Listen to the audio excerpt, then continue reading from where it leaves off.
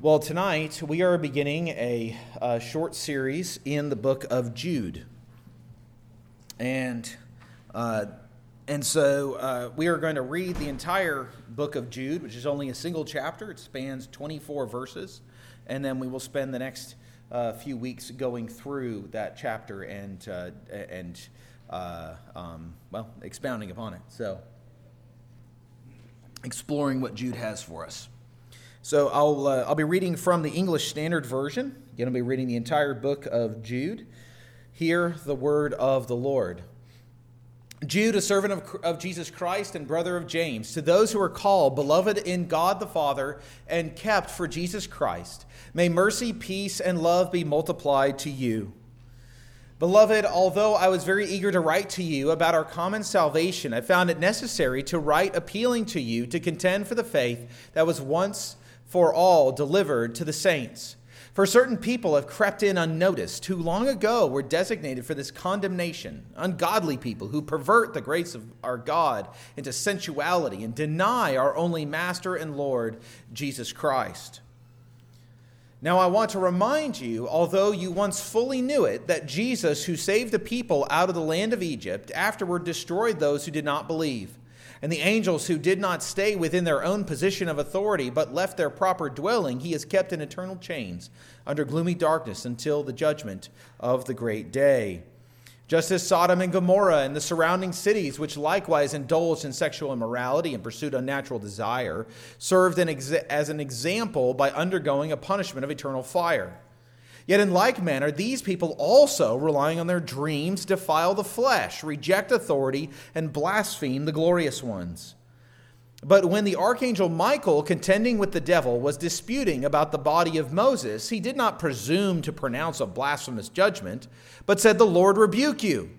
But these people blaspheme all that they do not understand, and they are destroyed by all that they, like unreasoning animals, understand instinctively. Woe to them, for they walked in the way of Cain and abandoned themselves for the sake of gain to Balaam's error and perished in Korah's rebellion. These are hidden reefs at your love feasts as they feast with you without fear. Shepherds feeding themselves, waterless clouds swept along by winds, fruitless trees in the late autumn, twice dead uprooted, wild waves of the sea casting up the foam of their own shame, wandering stars for whom the gloom of utter darkness has been reserved forever.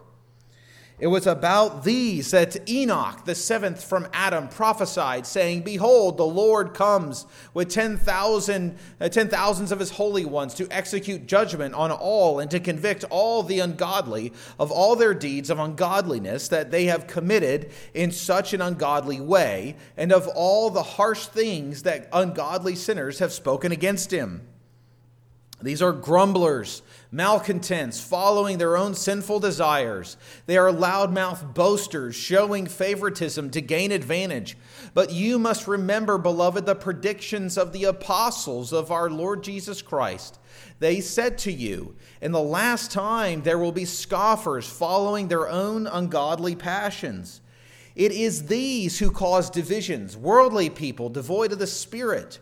But you, beloved, building yourselves up in the most holy faith and praying in the Holy Spirit, keep yourselves in the love of God, waiting for the mercy of our Lord Jesus Christ that leads to eternal life.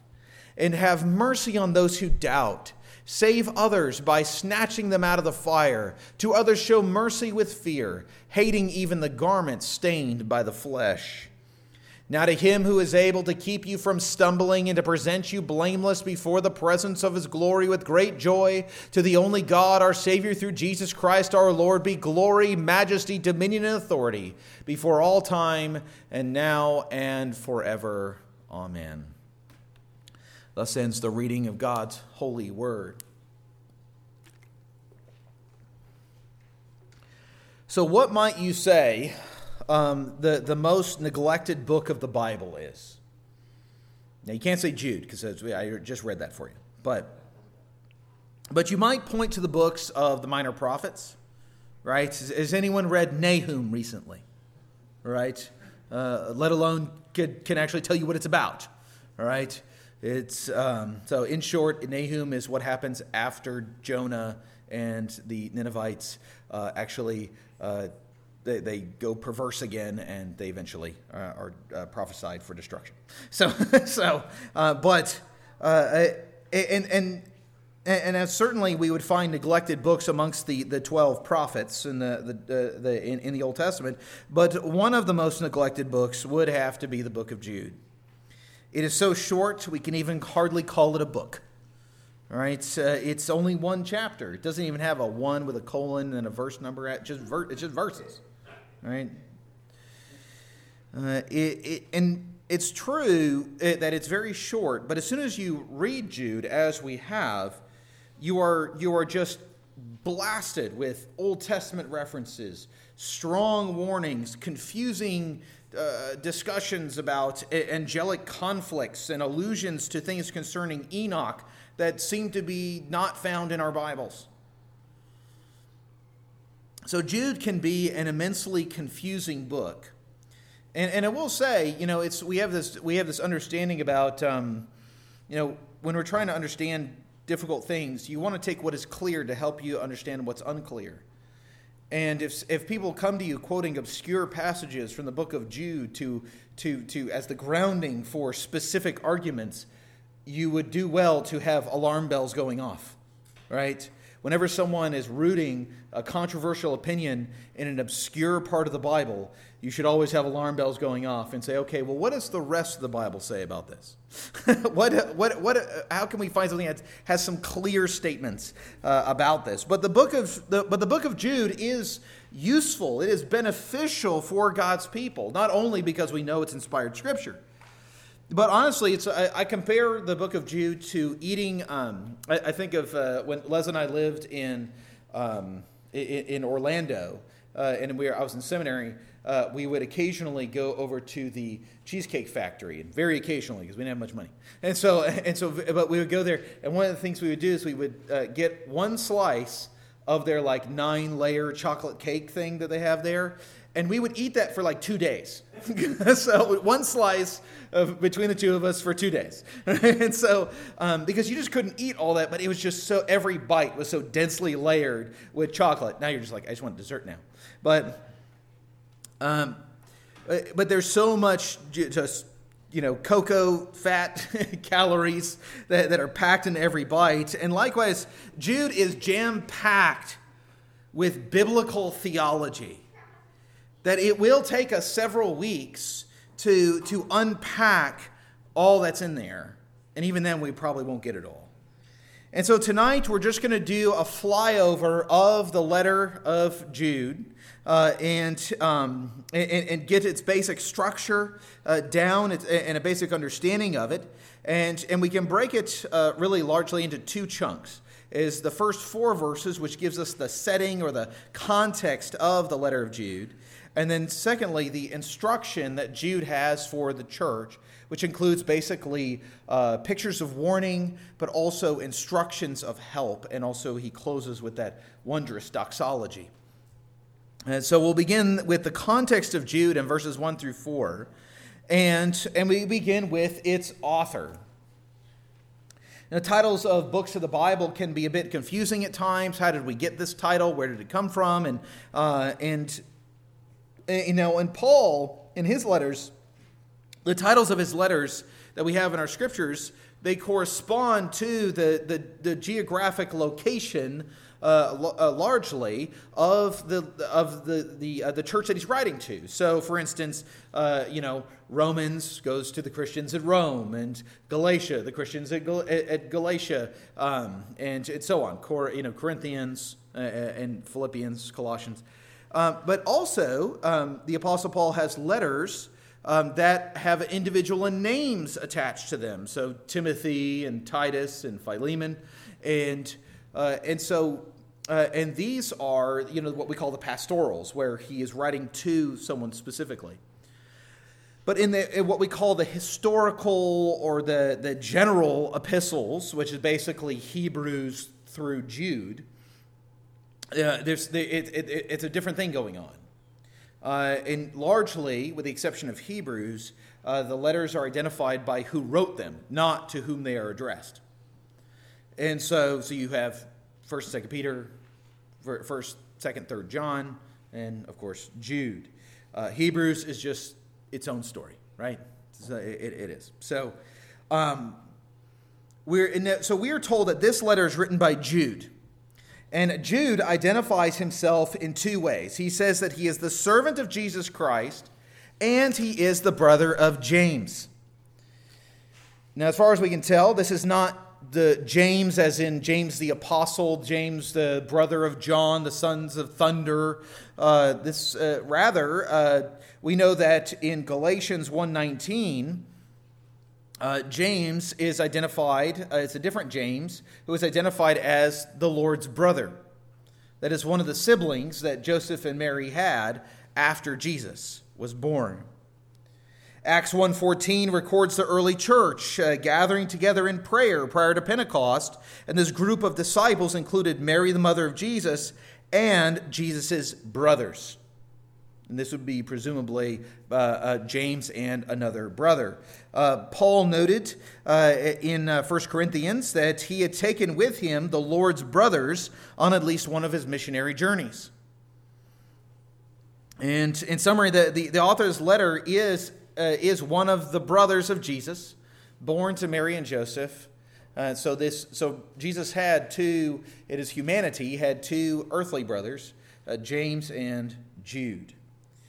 Now, I point this out because it does matter, because there are those who deny that Jesus had any siblings, particularly the Roman Catholic Church. And so in order to uphold the doctrine of Mary's perpetual virginity, that they have to deny what is actually fairly plain in teaching in Scripture and reinterpret those passages to say, well, every time it says the Lord's brothers, it means general brothers, like general brothers and sisters, like friends.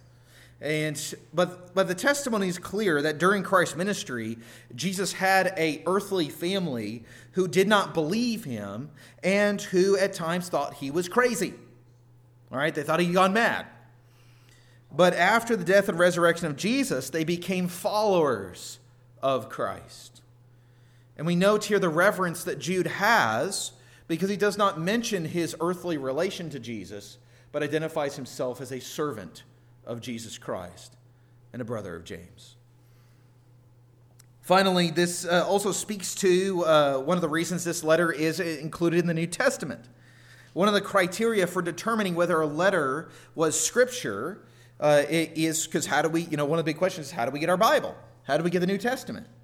And one of the big questions that is asked is, well, who wrote it? Was it an apostle? Was it someone who was close to Jesus? Was it an eyewitness? Who wrote this?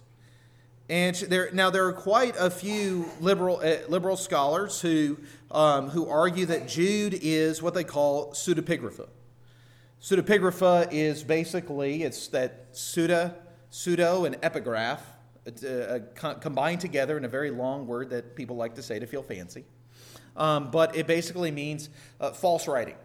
It means it's the writing that's basically somebody wrote it claiming to be Jude, but it wasn't really them. It wasn't really him. But it's interesting, though, because the evidence they cite is not manuscript evidence. They don't say, well, the only copies we have of Jude originated 300 years after the time. They don't say that. The arguments they give are saying, well, his Greek's too fancy. His Greek's too fancy, and his theology is too developed to be able to say that, to have that kind of doxology. And I've always found, one of the things I do appreciate about my seminary education is that our professors would often make us go read the arguments from the other side. And so we'd have to go read liberal scholarship on what they were arguing and saying. And so we have to go read these things. And this type of reasoning is just all over the place in liberal scholarship. And the key problem with it is it's almost entirely subjective, right? It'd be one thing. There was a movie. It was a TV show. Was it Downton Abbey? I think it was a TV show, Downton Abbey, and they referred to it was around 1914-ish and stuff like that. And there's this war breaking out, and one of the characters referred to it as World War I. Now think about that. All right?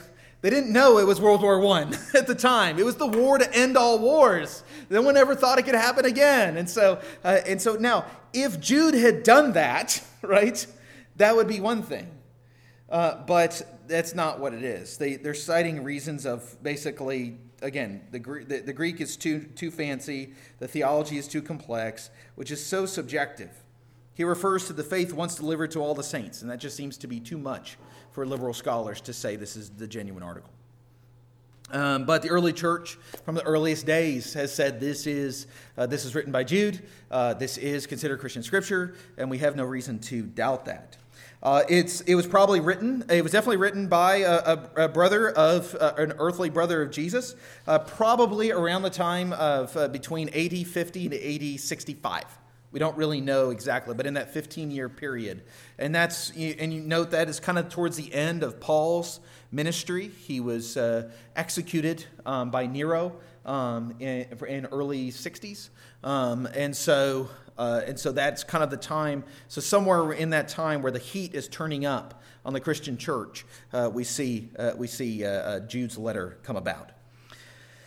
All right, and this brings us to the audience. Who is Jude writing to? And interestingly, Jude in verse 2 indicates that he's not writing to the churches of a particular geographic region. Peter in 1 Peter, he says, to the Pontus, Galatia, Asia, Cappadocia, like he goes through all these different places. He doesn't do that. All right, so even the book of Revelation identifies 7 churches in these regions. He doesn't do that either. He simply says, to all those called, beloved in God, the Father, and kept for Jesus Christ. And so he is simply writing to the church.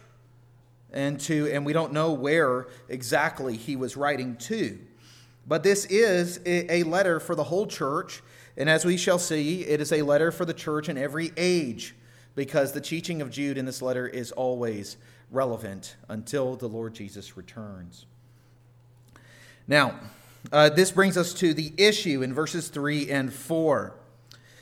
And Jude says that he wanted originally to write a nice letter, kind of like maybe the Apostle Paul, and talk about the common salvation they have as Christians, and to talk about Jesus and the gospel, presumably. But something more urgent has come up. A problem has arisen that he says, I can't do that. I got to address this. And so rather than instructing them in their common salvation, he says, I need to contend for the faith.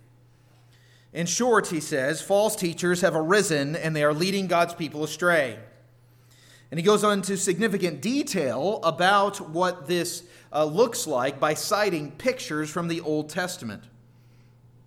It seems that false teachers were teaching that the good news of salvation in Jesus Christ frees believers from moral constraints and from an obligation to holiness. This, he says, is a denial of the faith. Jude's approach here in this letter is like that of an Old Testament prophet. He brings sharp denunciations of sin and the perversion of God's word and God's grace. And in a society like ours that is obsessed with the sensual, with the gratification of the flesh, that despises things like self-control, self-restraint, and holiness, we would do well to heed Jude's message. And so this brings us to the body of the letter, and which are essentially warnings and commands for the church today. And in verses 5 through 16, which is the very core of the letter, we are given pictures of warning. Jude layers his letter with Old Testament references, applying them to the present situation. He makes references to the Exodus, wilderness wanderings, the angels, to Sodom and Gomorrah. He makes specific references to individuals like Cain and Balaam and Korah. You got to know your Old Testament to understand what Jude's talking about here. Over the coming weeks, we're going to delve into each of these that he mentions, but we can go ahead and make a few observations about Jude and what he writes here. Jude believes clearly that the Old Testament is Scripture, and he refers to it in the failures of the Israelites as a kind of holy history of example that we can learn from and be warned away from sin by. This is perfectly in line with what the use of the Old Testament the Apostle Paul explicitly states in 1 Corinthians chapter 10, where he says one of the explicit uses of the Old Testament is as a warning to Christians to stay true to the faith and to obey the Lord. Jude also interprets the Old Testament in light of the revelation of Christ, as seen in verse 5. And this is, and you'll just blow right past this until you stop and you look. What did he just say? Jesus is the one who saved Israel from Egypt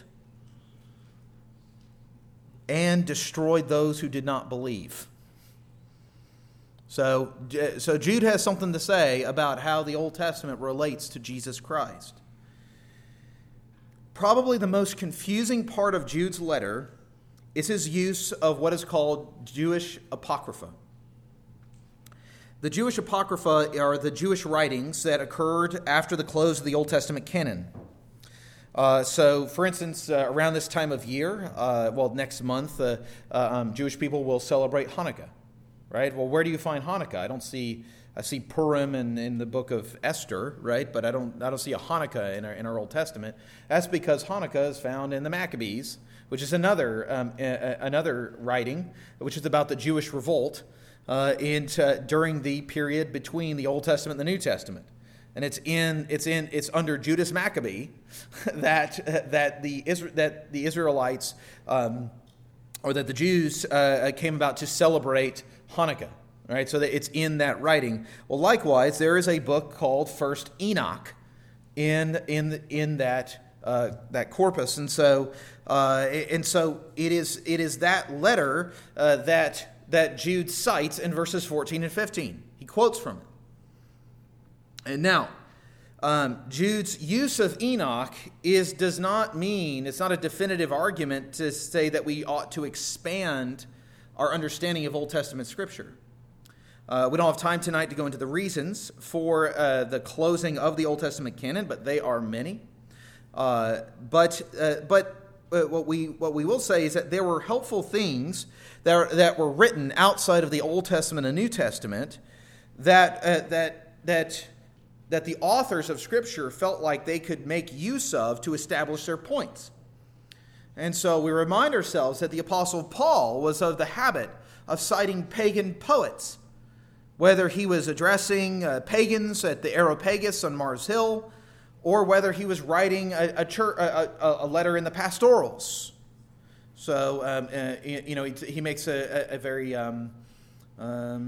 makes a harsh remark about Cretans in the book of Titus. So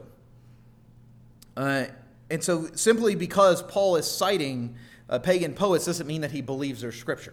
And likewise, we don't need to assume that Jude is doing the same. But it is instructive to us that Jude's antidote for false teaching in the church is first to turn to the Scriptures, which is at that time would simply have just been the Old Testament.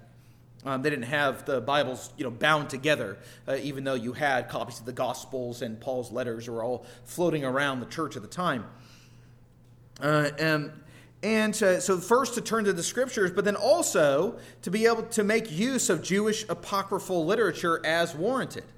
And he may be writing to a Jewish audience of Christian Jews who had been converted. And maybe that's why he cites it, because it's familiar to them. But this is actually a helpful approach for us as well. When confronting false teaching in the church, we ought to first turn to the Old Testament and the New Testament. We ought to turn to our Scriptures that have been handed to us by God. And by God's goodness, we also have access to a wealth of Christian writing outside of the Old Testament and the New Testament that can aid us in recovering the truth and discerning error. And so it's like with students in Sunday school. I tell them, okay, when you're looking at your study Bible, right, the inerrant part of the Bible is in that main box, the Scripture part, right? And then you go to the cross-references, because that gets you more Scripture, which is also infallible. And then once you get done there, then you look at the study notes, which are not infallible, but helpful. They're not God's Word, but they help us understand. And so And so Jude actually gives us a wonderful, instructive path for interpreting not only in the Old Testament, the New Testament, but also for responding to error and false teaching in the church. And so, but we also can make use of the literature of unbelievers that at times will convey, even unwittingly, accidentally, the truth of God that shines through in a fallen world. And so, for instance, one of my favorite non-Christians to quote is Christopher Hitchens, or sometimes I'll like to quote Bart Ehrman, who is definitely an unbeliever, but who also he'll try to make you not a Christian, but he also will admit that there are no manuscript differences between the copies of the manuscripts we have that threaten any major Christian doctrine. He's honest enough to admit that. And I love quoting non-Christians, for that, and saying like, hey, look at the truth here. All right. So Jude provides us a great way of interacting with our Old Testament and making it helpful and relevant and helping us to comprehend the Word of God and to discern truth from error today. And finally, Jude brings a calling to the church to action. Well, not finally, almost finally. But Jude reminds the church in verses 17 to 23 of the predictions that were given by the Spirit to the apostles that specifically warned that false teachers would be coming to their midst. The apostle Paul said, when I go, there's going to be wolves that will rise up among you. He warned the Ephesian elders. Watch out, they're coming. And so there's no reason to be surprised when we find false teachers, when we find wolves in the midst of the sheep. They, as Jude said, they snuck in. They deceived others. They talked the language. They used the biblical and theological language, but then they redefined it in order to appeal to the flesh.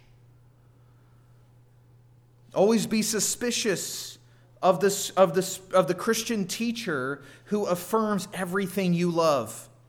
And you never feel confronted. You never feel convicted. You always just feel affirmed and I'm great and all my desires are wonderful and I just need to pursue everything, It's just like if it's Joel Osteen, just you're great and wonderful and awesome and just go, you do you and get wealth and prosperity, that's a problem.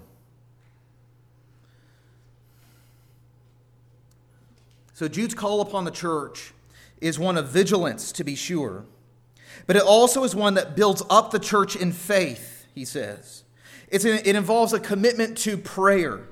There is a holy guarding of one another in love as we wait for the mercy of Christ to be made full in the kingdom of glory. In the meantime, Jude calls us not to break the bruised reed, to be gentle with those who doubt and struggle, to save those who are in the danger, the fires of judgment through gospel truth, and to show mercy without compromising our holiness. In other words, Jude calls for a church that is very involved in the lives of its membership. And this might get a lot of pushback, especially in Western churches. What you messing around in my business for?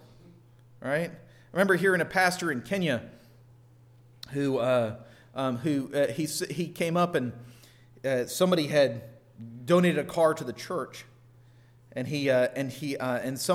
another elder or member of the church saw it and they said, "You bought a new car without telling me first?"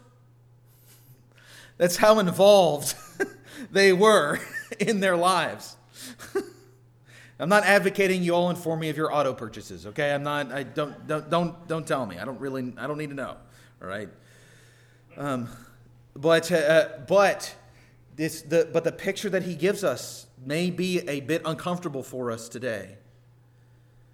But you think about the people who mean the most to you, who bless you the most, who push you to be more godly and with grace, are usually the people who they're up in your business a bit. They've got some say in your life. And that is a picture of the church that we need to remember. But finally, Jude does close with what we can call glorious hope in verse 24. Jude's letter is one of warning, but it is one that is hopeful and centered on grace in Jesus Christ. For as his glorious doxology notes, it is God who is able to keep us from stumbling over all the obstacles that the false teachers are putting before us in the church. And so while Jude calls for practical, personal, individual action in the church.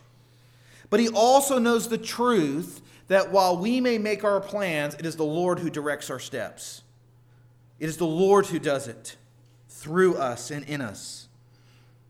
It is this God who will steady our stumbling feet and keep us on the path until the day we enter into his presence with glory and great joy. And all of this is through Jesus Christ our Lord. So at first glance, Jude's letter may be as dense and confusing as it is short. But we live in confusing times, and Jude may surprisingly bring us a bit of clarity as he interweaves the scriptures into his prophetic warnings, calling the church to perseverance, calling the church to discernment. And so in view of this, let us rejoice that we do have indeed a faithful Savior. We have the truth of God, and because we do, we can discern what is true and false. We can, by the Spirit, walk in holiness and help one another until we all enter his glorious kingdom. Let's pray. Heavenly Father, we thank you that you do bless your people. You bless us in your goodness and love. You bless us, Father, even in the midst with much false teaching that is coming at us, Lord. It's coming from in the church, it's coming outside the church, Lord, and we pray for the purity of the church.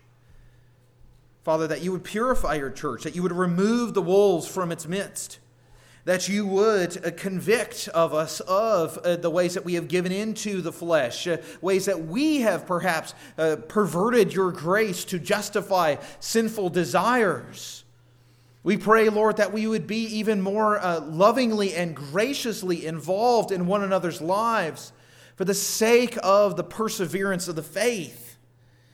We pray, Lord, that you would bless us and help your church. Father, we need your help. We need reformation. We need purification. We need glorification.